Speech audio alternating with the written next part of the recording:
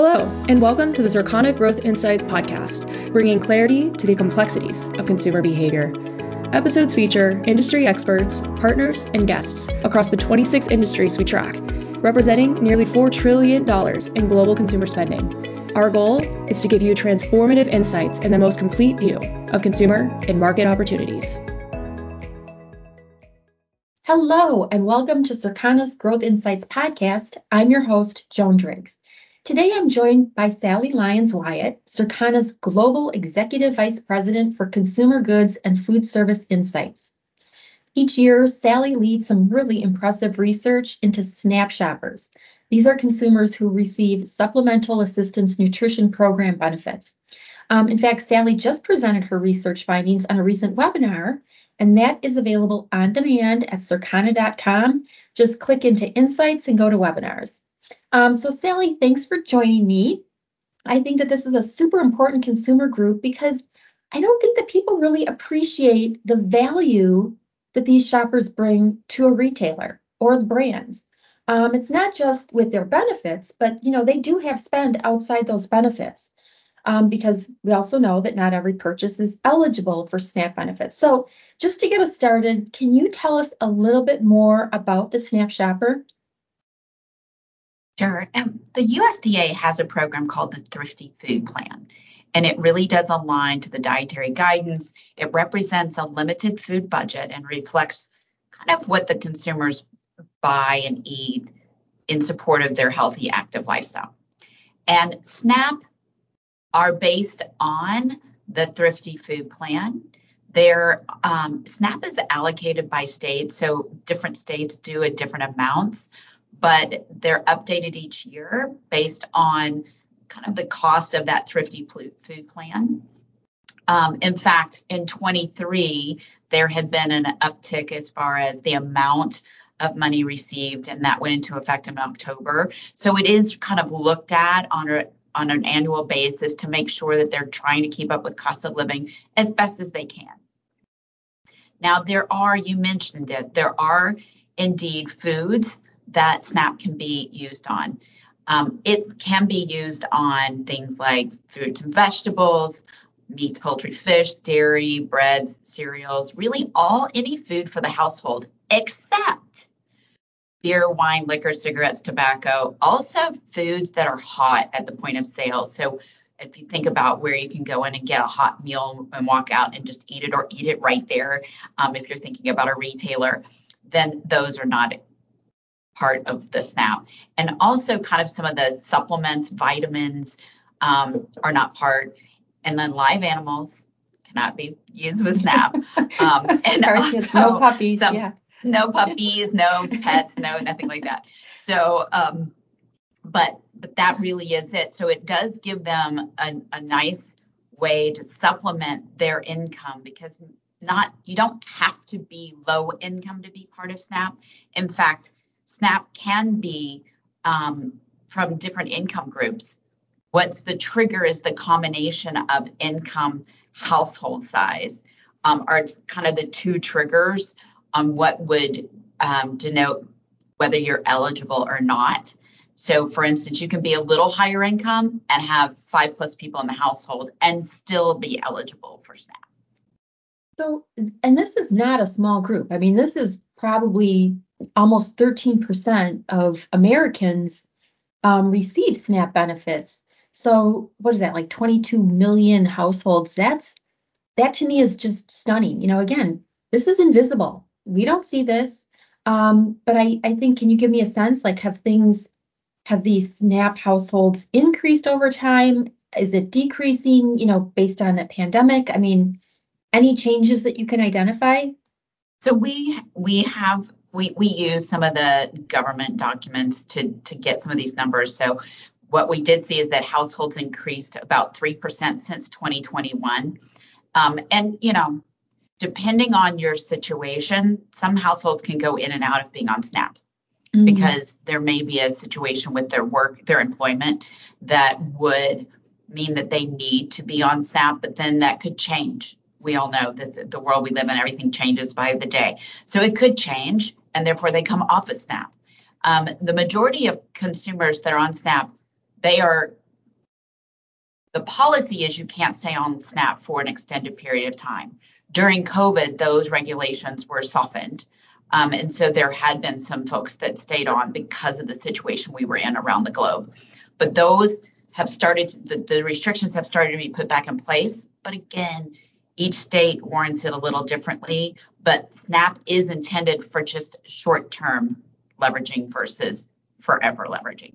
Right. Okay. But I think that it's safe to say that, close to 13% of the population receives these benefits, and that's pretty consistent, even if it's not the same households.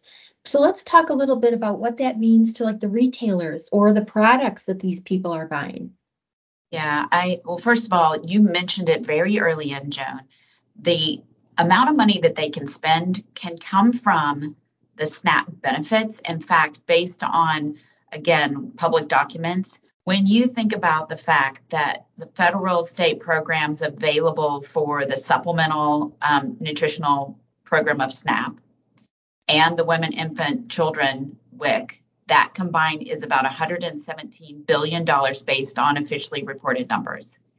When we look at our sales data going across all CPG retail, SNAP, specifically SNAP recipients, are spending approximately $288 billion. That is almost double what they get in their allocation, which means that they are taking their well-earned money plus the supplements and spending it back at retail. It makes them extremely important.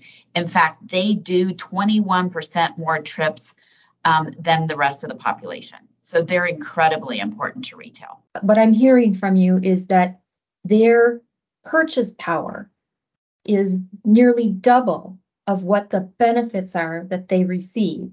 So they are spending, like they are strong spenders, and now you're layering in that they're also frequent visitors to stores. So Correct. Again, we're not getting into the size of the basket each time, but that traffic alone is really valuable. Correct. Okay, Absolutely great. correct.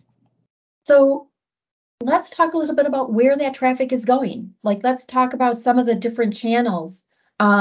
Is it, grocery that's like the biggest channel, or do they go towards more value channels?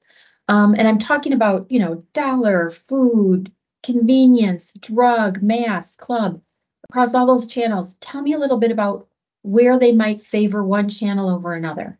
Joan, that's a great question. And it's important to note that SNAP consumers are extremely important to almost any retailer, but to some, they're incredibly important. For instance, at Dollar, SNAP consumers do roughly 48% of the dollar sales in that channel. That's incredible. It's almost 50%. They do 39% of convenience channel sales and 35% of mass.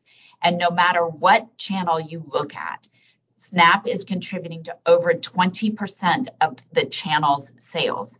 So they are extremely important. When you think about, they're getting close to a quarter of the sales in almost every single channel, even when you think about pure play e-com or specialty stores.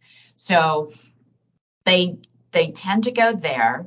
Where we saw them lean a little bit more in 23 is leaning a little bit more with their dollars into mass, into convenience, into club, but also dollar, drug, and even off price. So what is missing from all of that is food. I know you already said more than 20% of channel sales come from these SNAP shoppers, so that's sizable.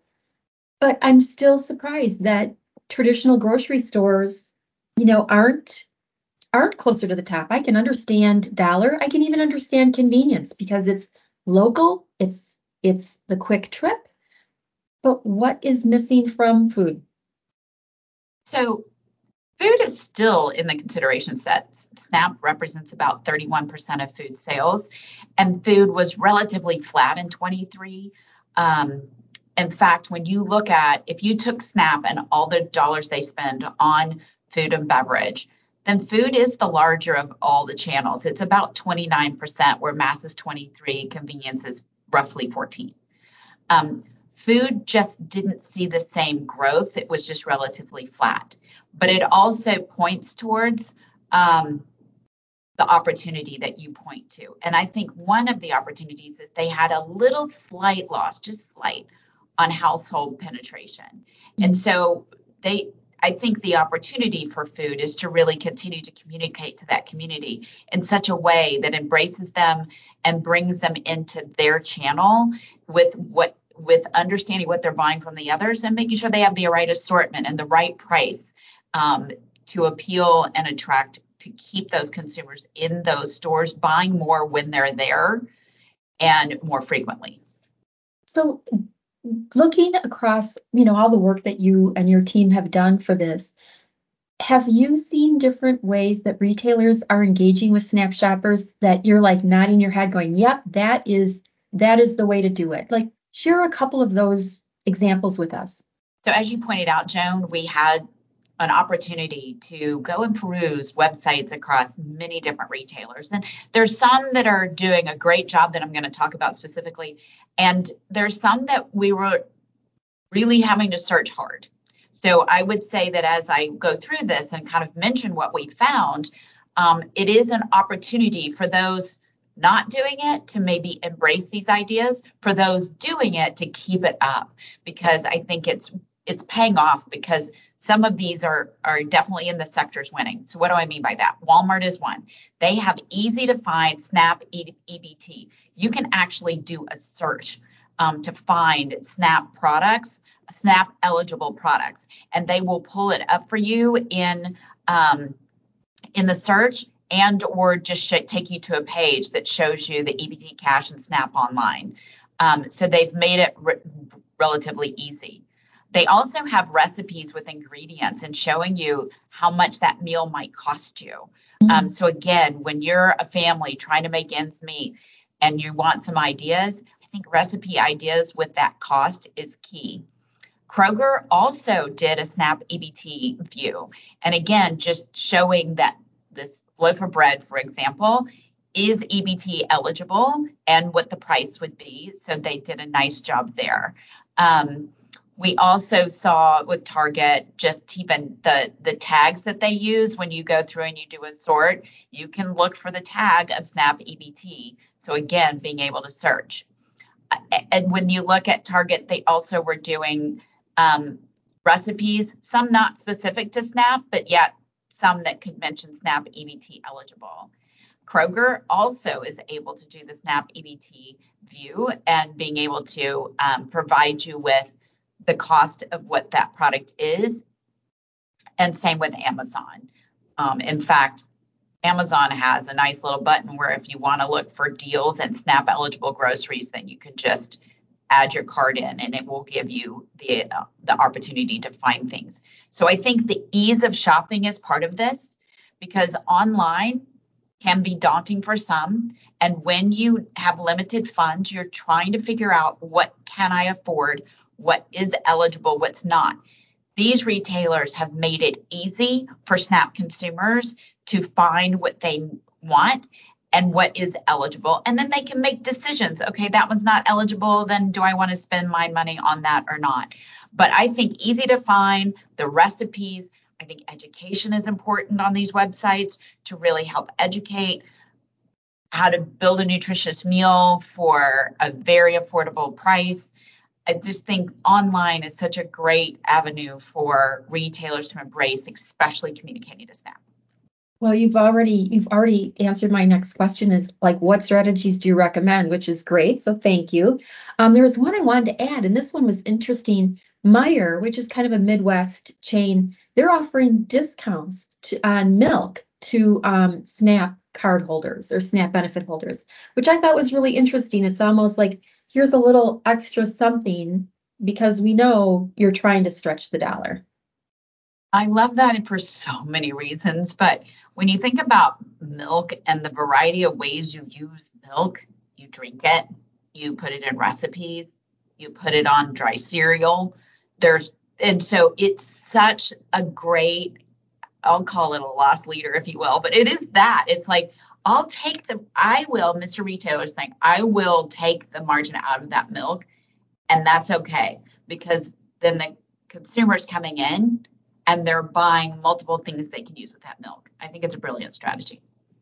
That's awesome. So I just want to wrap up because I feel like you've already provided a nice conclusion, in terms of that this is such a large 17% of households. It's a very large, powerful group that has benefits beyond those actual SNAP dollars. They are spending additional money, and it's hard-earned money, to your point, that they make up a large chunk of channel sales across all channels. Those were really, even in talking about grocery, which was more than 30%, you're going from like 50% to 30%, and they're just a smaller portion of the population. So that's really interesting. I love those stories, of course, about how to connect with shoppers. And I feel like recipes that provide like the cost of the meal or the cost of the serving, that's valuable for anybody. I would love to see more of that. And I like the communicating with shoppers. We know that most shoppers, particularly younger shoppers, are really engaging with retailers or making their lists long before they get to the store. So that's the opportunity. And you've described a lot of ways different retailers are already connecting and communicating with these shoppers. So I love that. So Sally, with that, I want to thank you, and thank you especially for this really important research that you and your team are doing. Oh, Jen, thank you so much. And thanks for having me today. And thanks for those of you that listened. Thanks for listening. Please subscribe to the Circana Growth Insights podcast so you don't miss an episode. And let us know what you'd like us to cover. We'll serve it up in a future episode. Look for us wherever you get your podcasts, and be sure to review Circana Growth Insights. Want to learn more? Visit us at circana.com and connect with us on Twitter, Facebook, and LinkedIn.